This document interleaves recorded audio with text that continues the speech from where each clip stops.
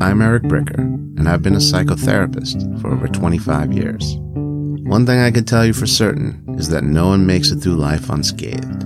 At some point, many of us will rely on the trusted counsel of another person to help us navigate difficult times, or to reconcile a troubled past. Whether conventional or unconventional, professional or informal, there are a lot of different forms that helping relationships can take. This podcast is an exploration into what makes these relationships work. Who are the people that help us? How do they help us? What do people need help with? My hope is to uncover as much as I can about this very human phenomenon, and I hope that you'll join me.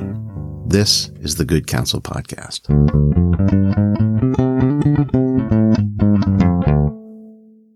All right, ladies and gentlemen, I'm Eric Bricker, and this is the Good Counsel Podcast.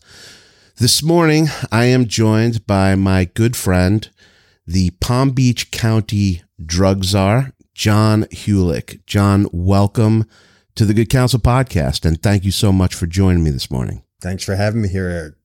So, John, you are employed by the Palm Beach County Board of County Commissioners.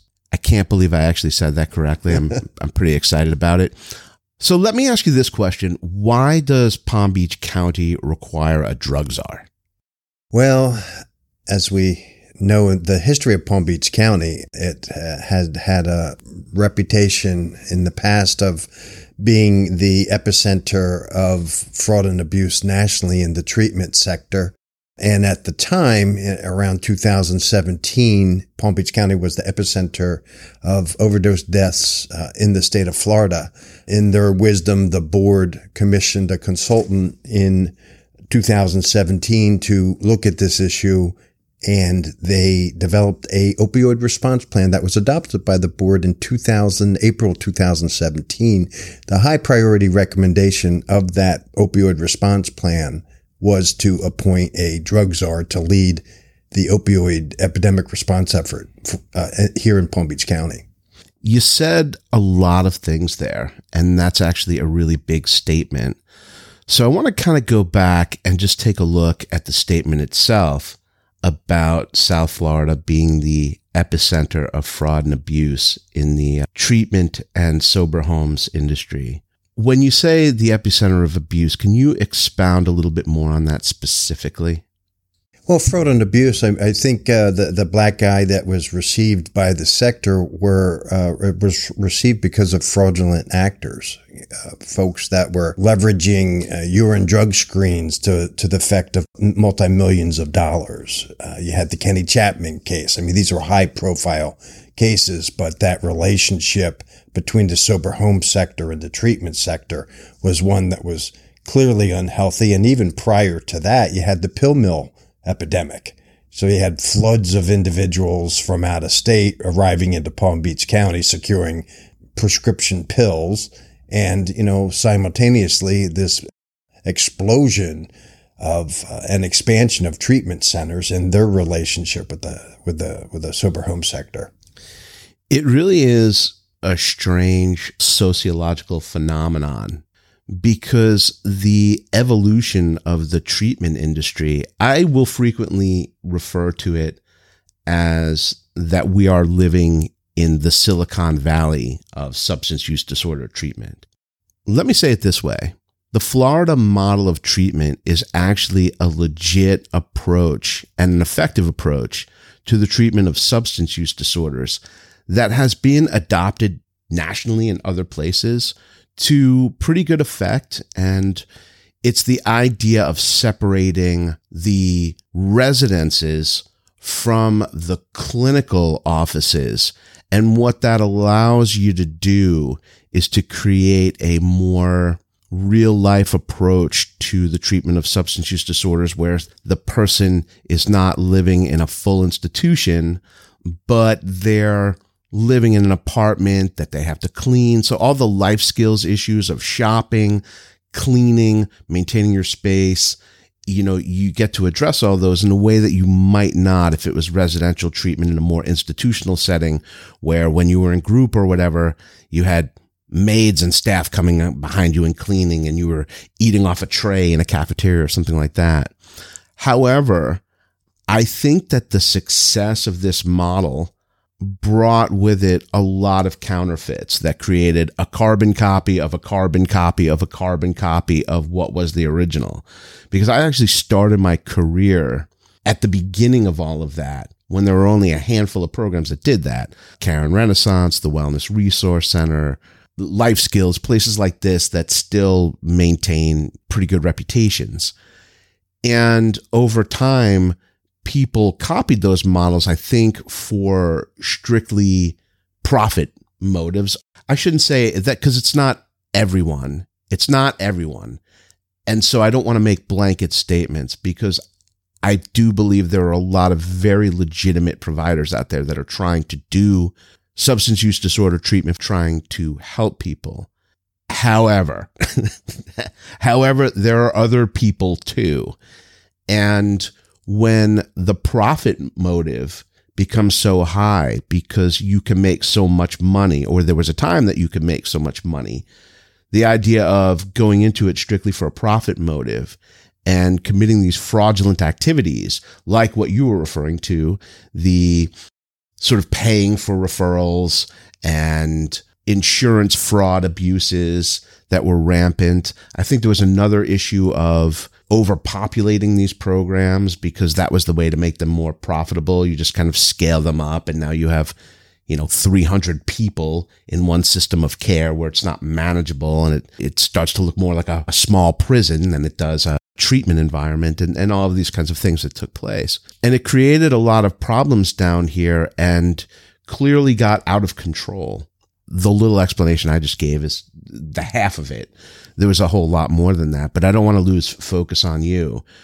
But it created a problem, because essentially when you have all of these programs down here importing severe cases of people with substance use disorders and co-occurring psychiatric disorders, not all of them are going to be successful in these systems of care.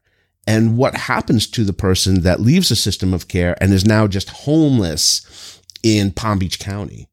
What do you do with somebody like that? Well, they become the ward of the state. They become another homeless person with a lot of complex needs. And so essentially, as you're appointed by the Board of County Commissioners to find a solution to that problem, because we have more people with substance use disorders and psychiatric disorders per capita than anywhere else, because we import them. If we're going to have any kind of an intelligent conversation about what's going on here, we have to own and accept that that is a truth. Absolutely. And as we well know, the history, the reputation used to be the Palm Beach County, South Florida was the recovery capital of the nation. The Mecca of recovery. The Mecca of recovery. And so in a lot of my work, it is not just about restoring that reputation. It is really about a work and where our focus is. I was very clear in my first appearance before the Board of County Commissioners. I was probably 6 weeks in, and very clear that we were going to move from a treatment-centric focus to a person-centered, recovery-oriented system of care, and put some, new meaning, not new meaning, but refreshed meaning into that environment, that recovery environment. And look, our language is problematic.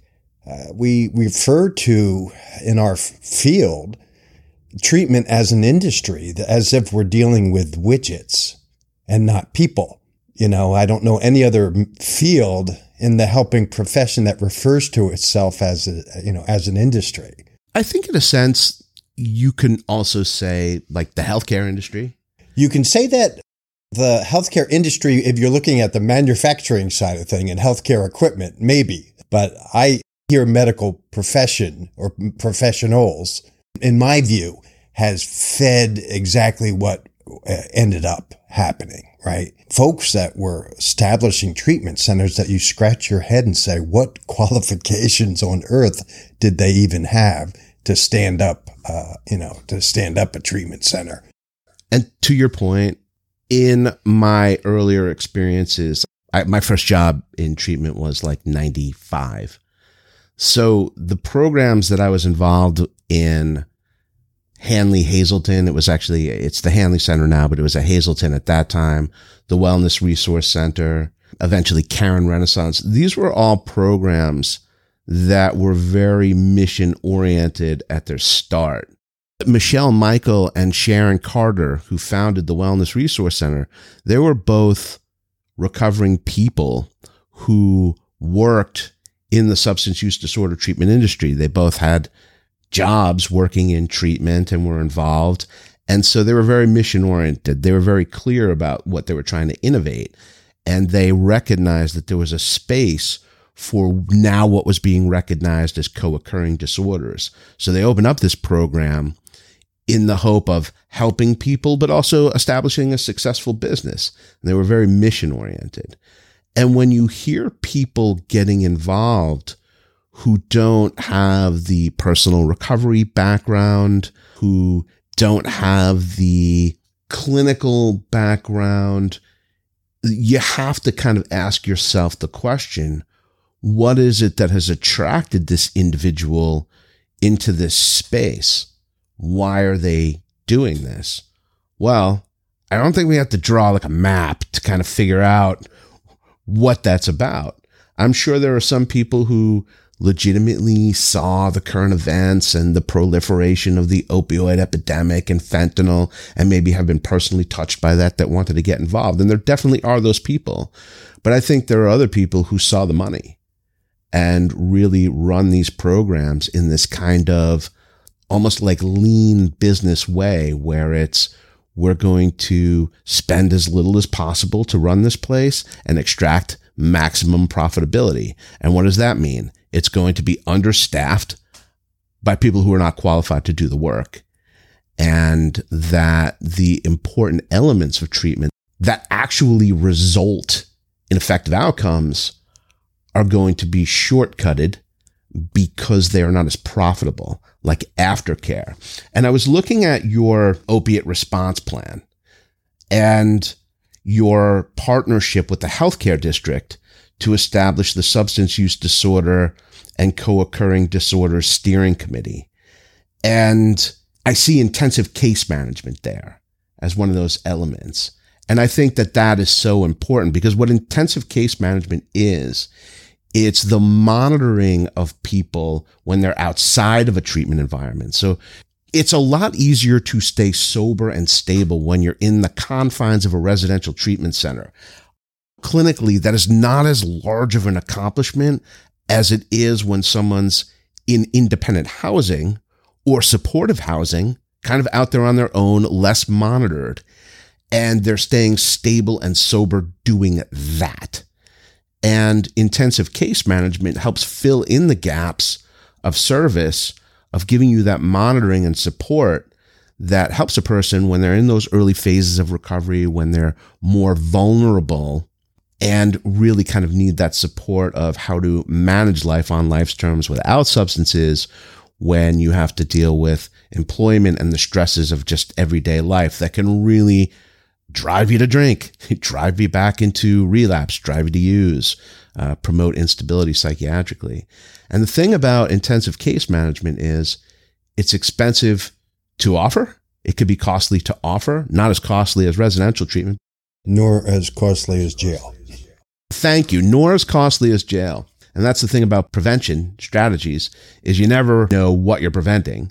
So a lot of programs won't offer the intensive case management because it's not as profitable as like a residential program. So talk to us a little bit about what you're doing. We're talking about the opioid response plan of 17. A high priority recommendation was hire the drug czar. A secondary recommendation was to form a steering committee to guide the efforts of the county. Of course, the focus then was on opioids. You know, and I was told, you're the opioid guy. You don't have to worry about the co-occurrence. And I just kind of went, okay. Of course, we know the strong correlation between the two. So, and if you look at that 17 plan, the word recovery was not uttered at all in that plan. And so And given my experience, and as you well know, I have a rich history in this space. I had really landed in some, period of time in my career of a critical analysis of, how do we get out of this vicious cycle that we're in the vicious cycle, quite frankly, that ended up leading to the incredible amount of deaths that we were experiencing and frankly still continue to experience. So we really had a stake in the ground moment here in Palm Beach County, and that was to move from treatment centricity to a person-centered, recovery-oriented system of care with some very clear outcomes, because that's the other issue here, Eric. When you say it's effective, my response back is always by what measure, because historically in this space, we haven't had really any meaningful outcome measures. Successful treatment discharge was the singular measure that still to this day, with billions of dollars expended annually in this space, is the singular measure of outcome. So the county and my work has been focused on oriented toward a more person-centered, meeting the person where they're at, rather than applying a cookie cutter. And when they end up lapsing, for a multitude of social determinant of health reasons, they end up lapsing. We have the convenience and this, are able to stigmatize people and say, what did you do wrong?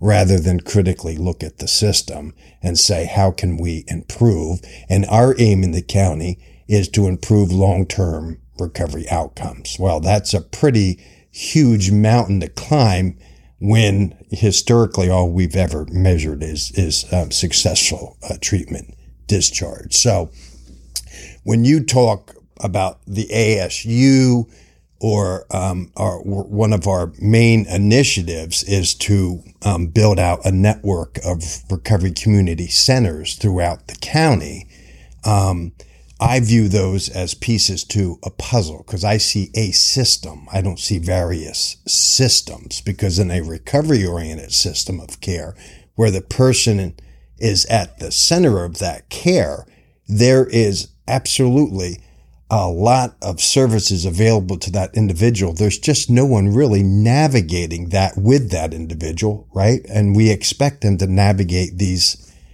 kind of siloed systems all by themselves. And as you've suggested, that is, they are stressful times, particularly in early recovery.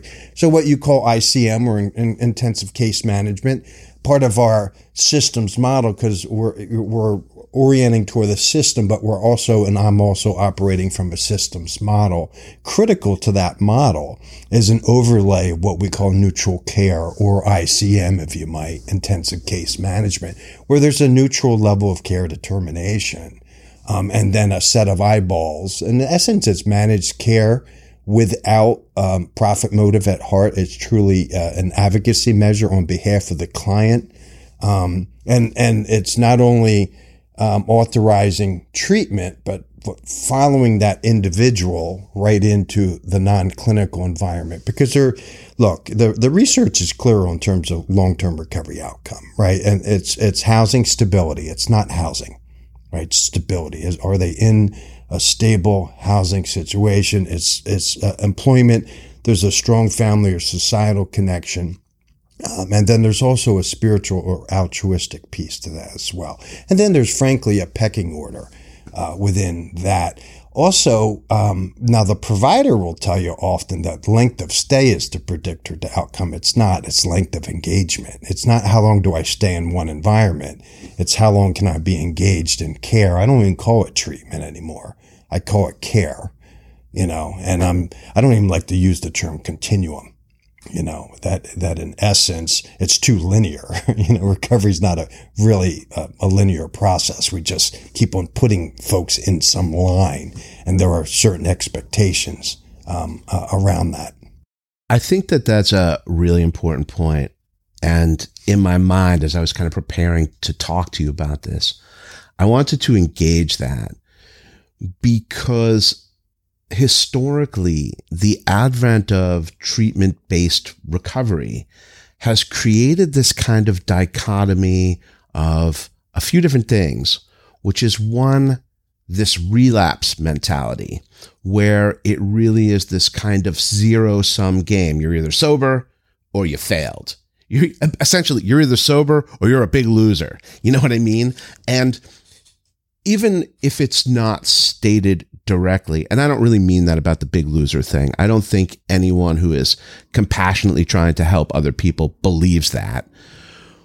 But even if it's not stated directly, there is a tacit implication that if you relapsed, you have in some way failed, and that failing may be the result of like some moral failing on your part, that you have not embodied the program principles in the correct way. And so you get into that, and it could be very shame-based for people. And I talk to people about this who experience it all the time, that when there's a relapse, there's a reluctance to enter the system because the first thought is, I failed these people and there's shame and I don't want to experience that. I think these more modern approaches, like what you're talking about, or I should say, to not offend anybody, let's just call them alternative approaches, like a different look at something, right? It really seeks to take that element out of it, looking at recovery not as a linear process, but more like an ongoing process where relapse really is part of the process, to the point where we maybe even stopped utilizing that term so much. I like some of the changes in terminology where it goes from being relapse, the client relapsed or the person relapsed, to he had a use event. Because on the whole, if it's that dichotomous look at recovery, and so we're looking at someone's behavior over the course of a year, and let's say they spent 10 months of the last 12 months not using in a severe way as they had before they entered treatment, and they had 4 or 5 of these use events that lasted X period of time, that still in a way is success in a big way if you're looking at someone who was using habitually on a daily basis. And that's that whole harm reduction philosophy that I think is really hard for a lot of more traditional providers to wrap their minds around. A lot of my work, isn't new conceptually or philosophically or empirically. I just critically approached it and was really kind of taking the best thinking over time. And, the challenge at one point in my career was when I really had it with this field, I had a colleague and friend say, well, John, if you could do something different, what would you that look like? And it was some site level work at the time. And, when I started my work here in Palm Beach County, it was, how do I take this site level work and allow that to inform more of a systems approach? So a lot of my work is a systemic approach to the work. And mainly, if our aim is to improve long-term recovery outcome, this gets to your point, is how do you measure that, right? Now, the idea of recovery capital is not new. I mean, this is 20 years plus old. Statistically evidenced. When I first familiarized with, and I'm getting the tinglies now because it began to answer the question of how do we measure efficacy or quote unquote success. Now, look, I'm a 12-stepper. On March 12th, I celebrated 37 years, and I have every reason to be happy for people when they go into a 12-step environment and succeed. Can we stop for a moment and give a little love? 37 years? Yeah. Not bad. Not bad. Not bad. But I am a product of more than just 12 steps. I have had a lot of help along the way, professionally, spiritually, and otherwise, to even stay on this side of the green. and I did get sober at 12. So, Nice. so anyway, but that real challenge was, how do we measure this? And when they finally could operationalize these concepts, and our move in Palm Beach County away from a singular successful treatment discharge into really what is it is a substance agnostic instrument called recovery capital indexing, and within it are 68 indicators, 3 domains, and all of those are predictive of a longer term recovery outcome. And it doesn't ask the question, have you used or not used, not what substance you're using, anything to that effect. I actually had an opportunity to see David Best speak. And for those of you who are unaware, David Best is also part of this recovery capital movement. He does a lot of research and has written and spoken on the subject. And I think he works out of the University of Edinburgh in Scotland. I think that's where he publishes out of and stuff. So he's lecturing to this group of Palm Beach County substance use disorder treatment providers. And he asked this question. It's an amazing question. He says, what is the number one enemy of recovery? And so in my mind, I'm thinking, well, probably drugs. I don't know. And he says, the number one enemy of recovery is daytime television. He says daytime television is the number one enemy of recovery. Because if you've reached a point where you're just watching mindless nonsense in the middle of the day, you're probably not engaged socially. You're probably not engaged in meaningful relationships on a daily basis. You're probably not engaged in meaningful activity. You may not be in a very spiritual place. I'm not saying that people who watch TV during the day have no spiritual background, but I'm just saying, I get his point. It resonated immediately without any further explanation, that when people are devoid of meaningfulness in their lives, that existential vacuum where there's no meaningful relationships, there's no meaningful activity, I don't feel industrious, I don't feel worthwhile, and I don't have anything that I care about if I lost it. And that was really the point. And I'll tell you, hearing that from him was paradigm shift for me. And this is me having worked in the field for 18 years, 19 years, and then hearing him. And it really moved the needle, really made me think very differently about what the pursuit should be if you're trying to help someone with a substance use disorder. Right. We're often investigating and exploring pathology, or, and I call it's an acute intervention, if it is that, I view it more as a stem the bleeding moment, and it's a stabilization moment. It's not the end of the game. It's the beginning of a foundation for life. Right. And, so in Palm Beach County, as we've retooled our behavioral health contracts, we have rid ourselves of successful treatment discharge as a measure. You are now expected to do a baseline recovery capital index parallel, because I'm not being dismissive of treatment. They're clearly clinical acute needs. There's a treatment plan that's always been required, but we're also requiring a parallel recovery plan. And then we're measuring whether you have successfully handed off someone to a recovery community center.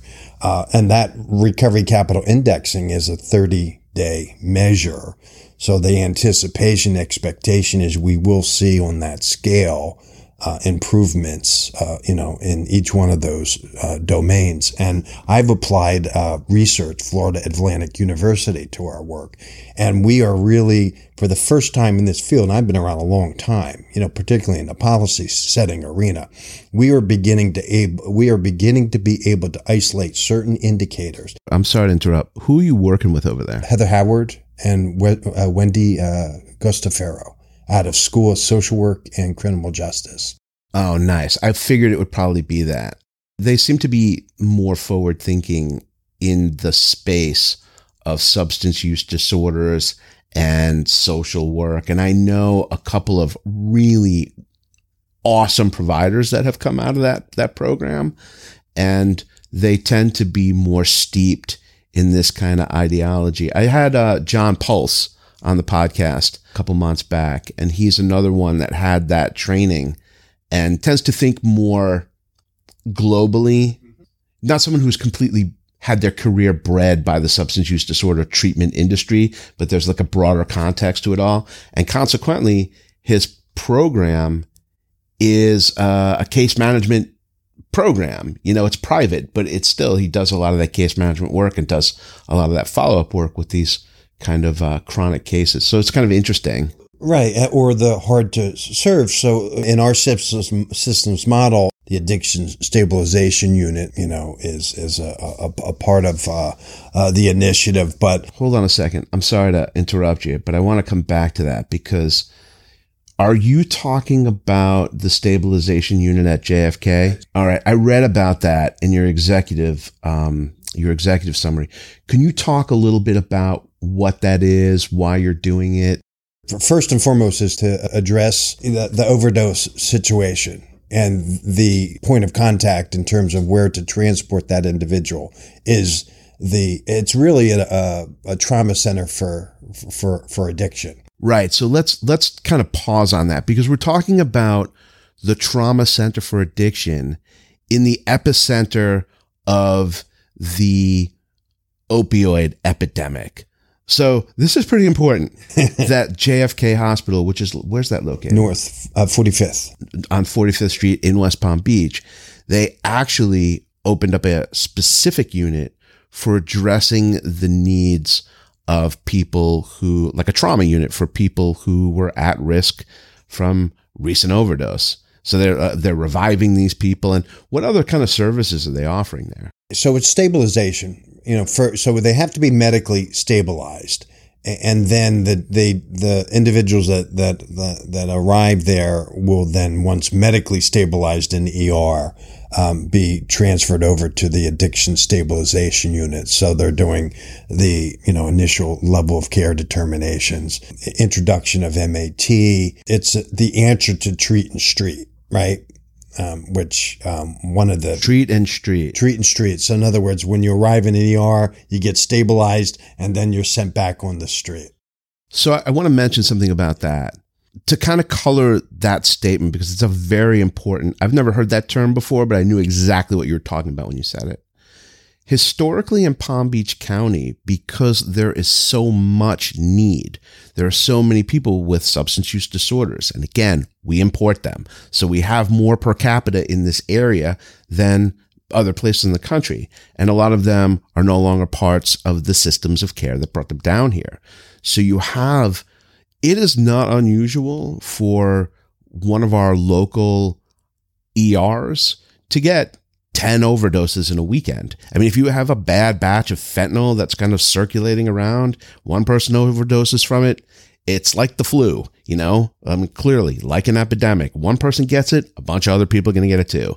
And so you'll have 10 people going into an ER and that becomes the work of the ER. And it has become almost impossible for these hospital systems to kind of capture this and get these people referred quickly into other environments of care to prevent this from happening again. And our ability to react to that occurrence very often, I believe, is the difference between life and death, because you could have somebody who is so impaired by their opioid addiction that they're going to go into an ER to be revived and stabilized, and they will walk out and they will use the exact same substance that put them in the ER and overdose again. And they'll rip out their IVs before they walk out. They'll rip out. Yeah. They're like, all right, I feel better. I'm out.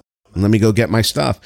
And people don't necessarily understand when we talk about epidemic, that's the level of pathology that you're dealing with and that we just need to keep evolving, essentially. Right. And so from the acutest of the acutest, the overdose situation, the idea and the operation of the ASU is an important piece of the puzzle, if you might, right? Because it's really tending to the acutest of the acute need, right? Which is the overdose situation. It also functions as a walk-in as well. It's a higher cost intervention. So we're looking at, adjusting our single point of contacts across the county in terms of those that aren't in acute distress like that, and understanding that it's not just JFK, it's JFK and its ER in partnership with the healthcare district, which over the last number of years has entered into the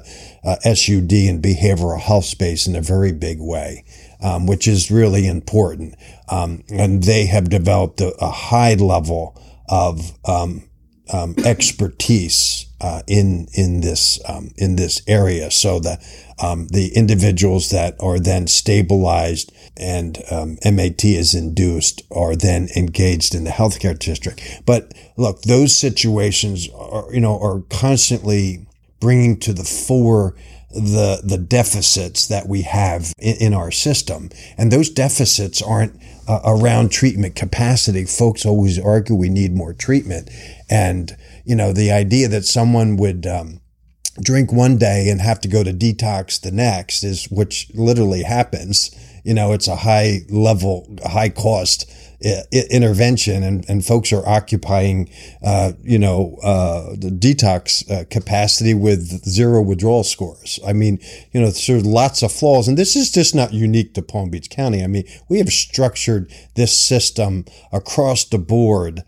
To your point of something that you had said earlier, and we've covered so much ground in such a short time that I'll probably need to bring you back here so we can cover these things in more detail. But one of the things you said in the index of recovery capital, stable housing, right? So when you talk about somebody who drinks one day and how that may impact your recovery sort of capital indexes as opposed to medical need, we may treat you like someone who has a medical need. Well, send them to detox. But actually, we're not really talking about a medical need. We might be talking about a sudden housing problem. Because if you were living in some form of recovery environment, maybe a transitional housing or a 3/4-way house, or a house where people don't like you when you're drinking because you behave really horribly. So now, are you a person who needs medical intervention? No. Are you a person who needs a place to stay? Yes. Exactly. And again, how we've structured our system is exactly in the ways that you suggested.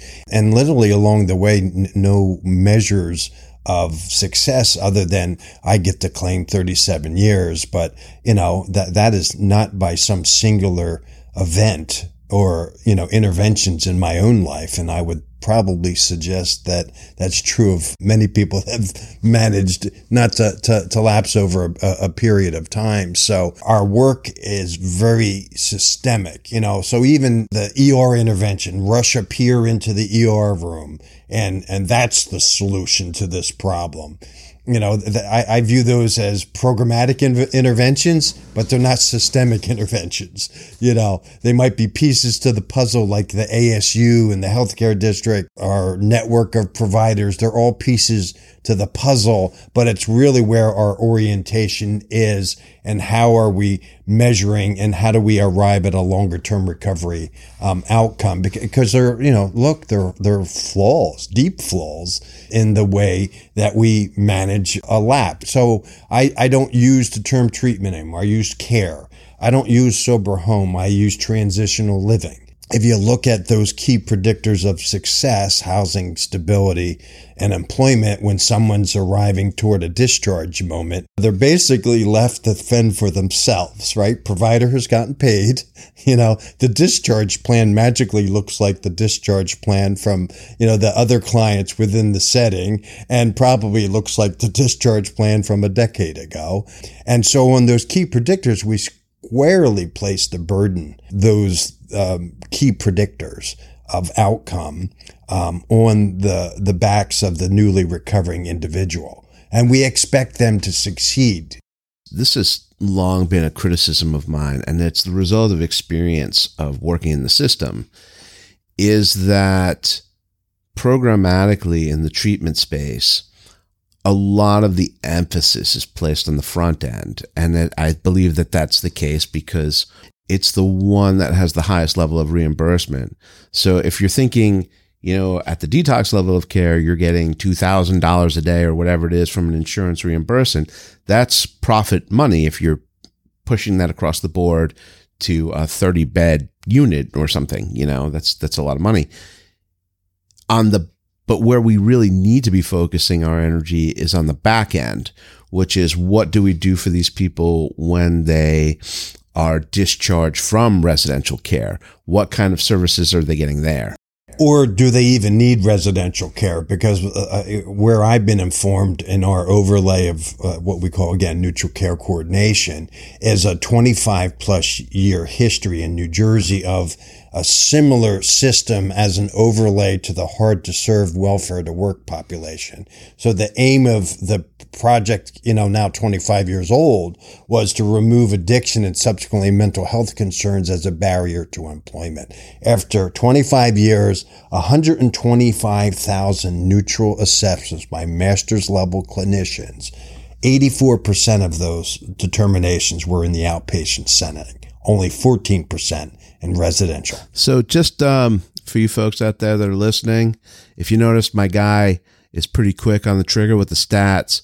One thing I failed to mention while I was stumbling through my introduction of Mr. Hulick here is that John Hulick was the former drug czar of the state of New Jersey, handpicked by Governor Christie at the time.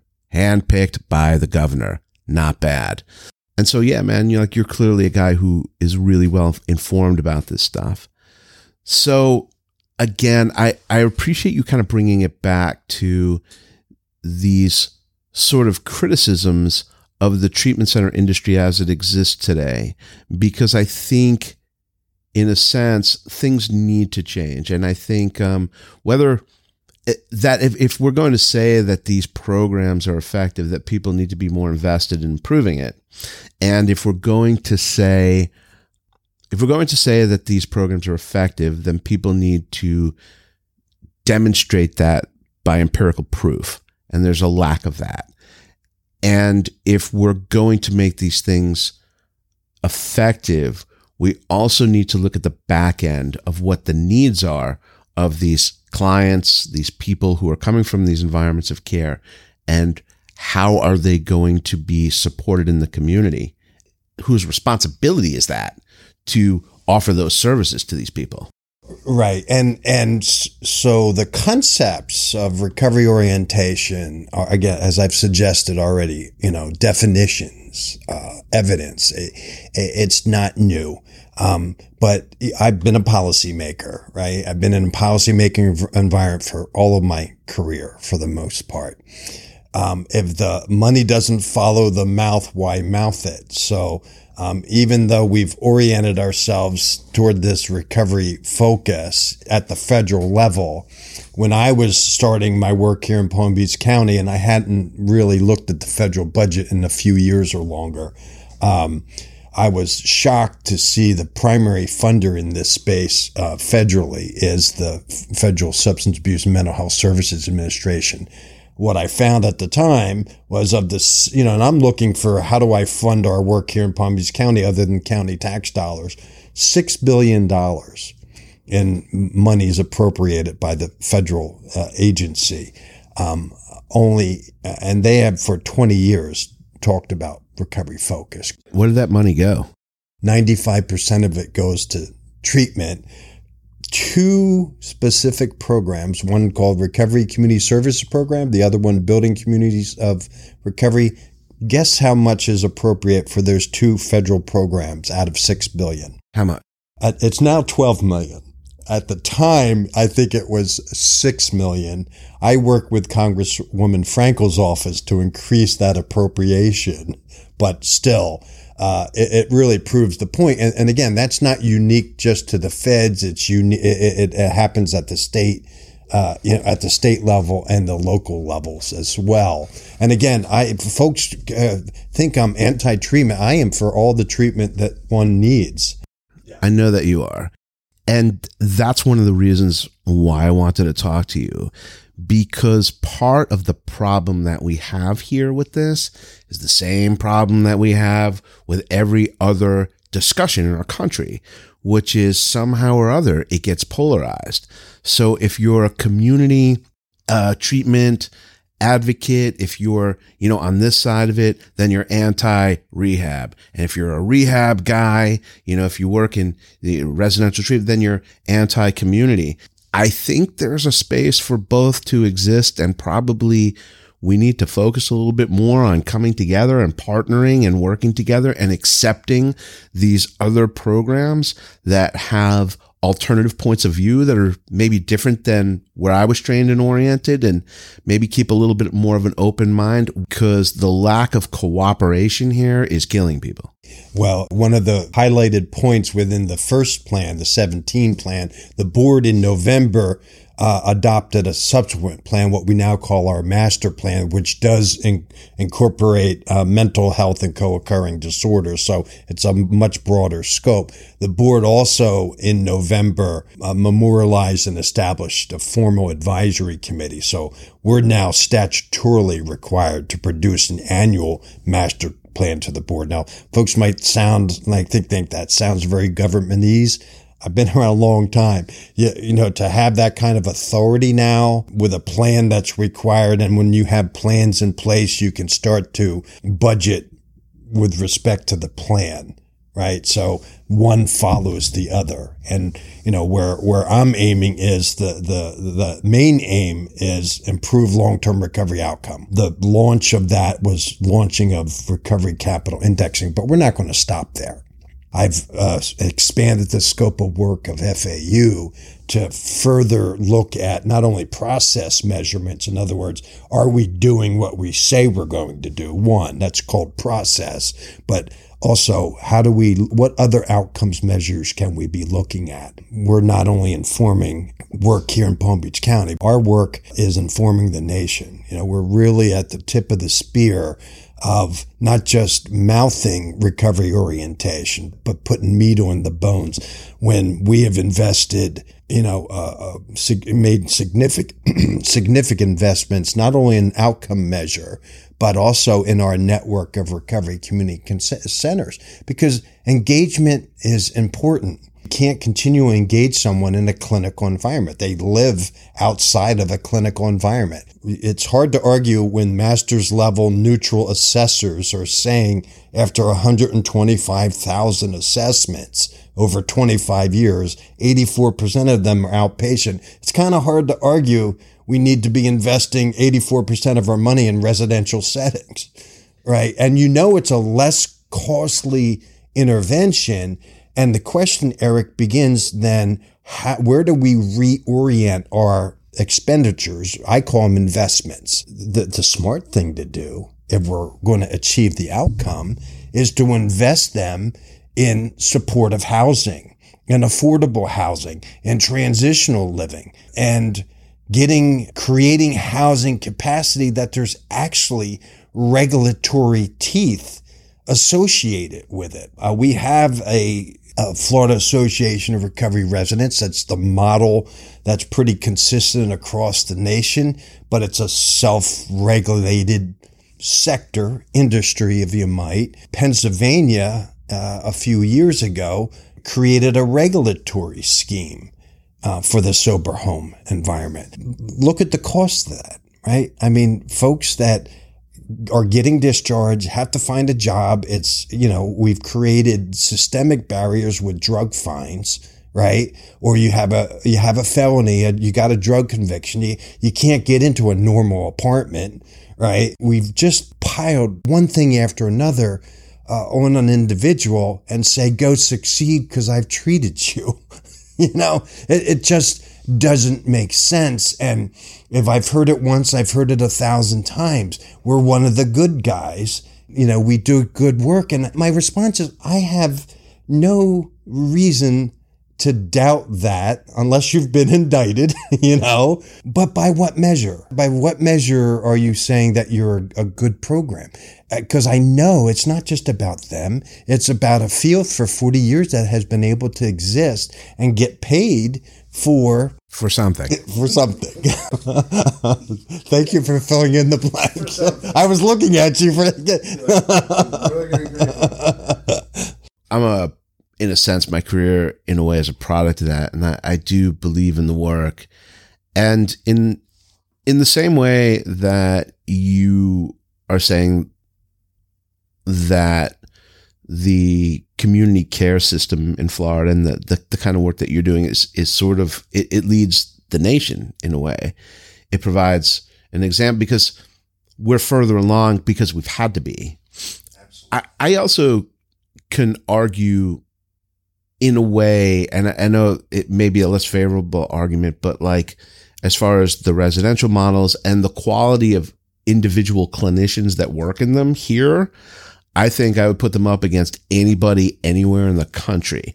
And I could say that based on experience because I know people who are CEOs and whatever of treatment programs in other parts of the country essentially were imported from Florida because these other places don't have the kind of systems of care and training that builds stronger management when you're trying to run a program in wherever other part of the country.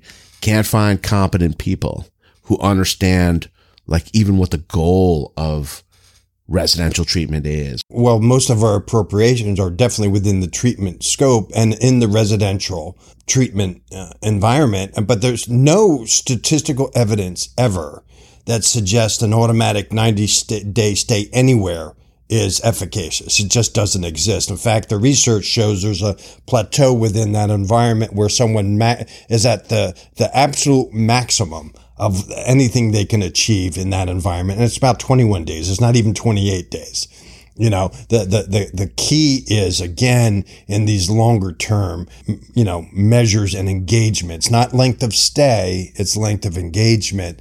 And look, you know my history, and I'm going to go on a rant here now. Okay. So I'm just warning you, right?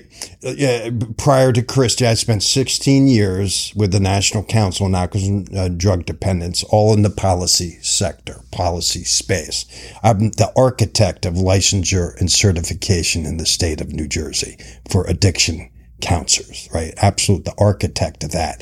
I'm about 8 years sober at the time. And literally, you know this history, someone could hang a shingle on their door and say they were an alcoholism counselor because they were a person in recovery. I would get the calls saying, Hulick, what are you doing to me? And I'm like, the idea of training never entered your mind. And I have never felt like my recovery has owed me a darn thing. I am not entitled to anything because I'm a person in recovery. In fact, I owe society because I'm a person in recovery. So this idea that automatically equates to experience in a clinical environment. That's why we go to school. It's why we get educated.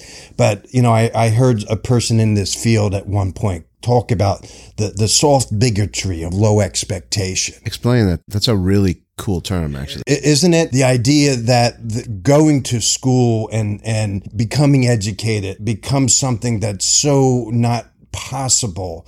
Instead, we hijack a population of folks. They become behavioral health techs.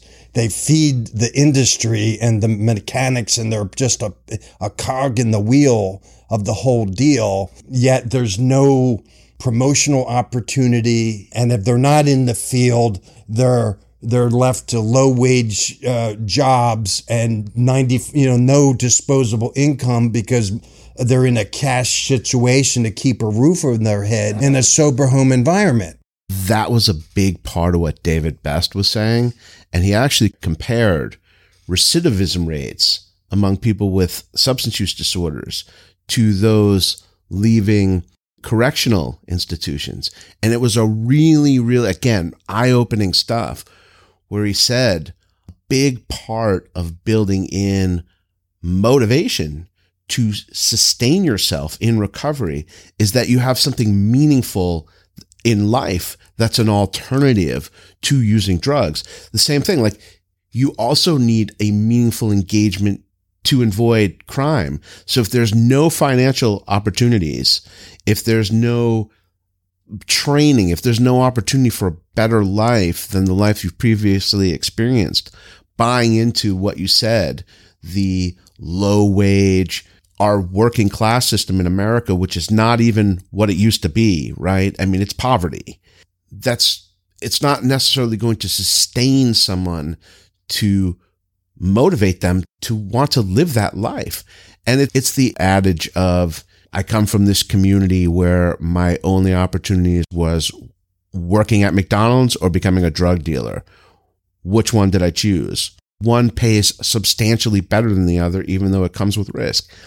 Same kind of thing. We have to build into the system motivation for these people. When I meet people who are behavioral health techs that have 3-4 years sober, people who are managers of, transitional housing environments, people who have even, kind of gone past that, gotten CAP certifications, gotten entry into school for advanced degrees. Look at yourself, man. Do you understand how important you are? Because of the thousands of people that come to South Florida seeking sobriety and recovery, trying to make this into the mecca of their recovery. How many of those people ended up like you? How many of them got what you got?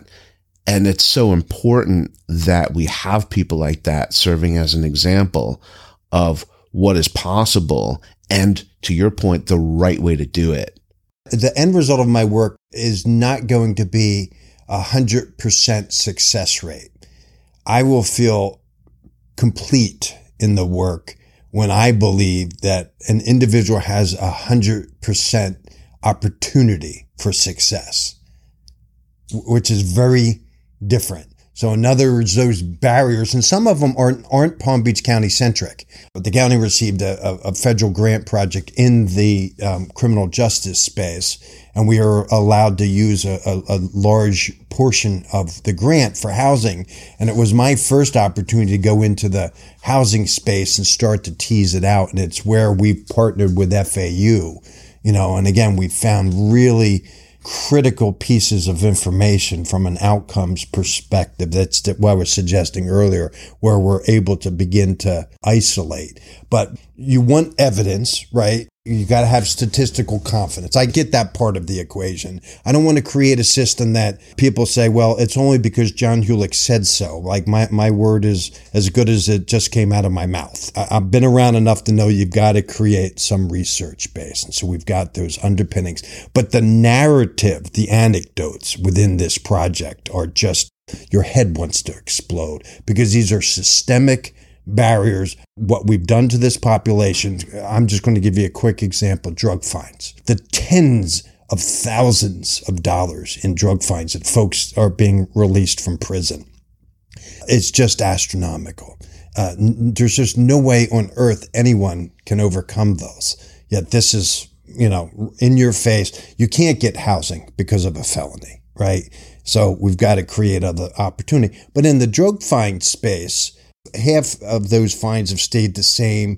27% of them have increased, and there have been some that actually seen fine reduction. So you're out, you're sober, you're housed, you've got a peer support, you've got a flex fund to help you with glasses if you need to get a set of glasses. But this monster called drug fines is a bear. So this is the kind of systemic barriers that are in place. We're going to put it in our research, but changing that is levels well above Palm Beach County.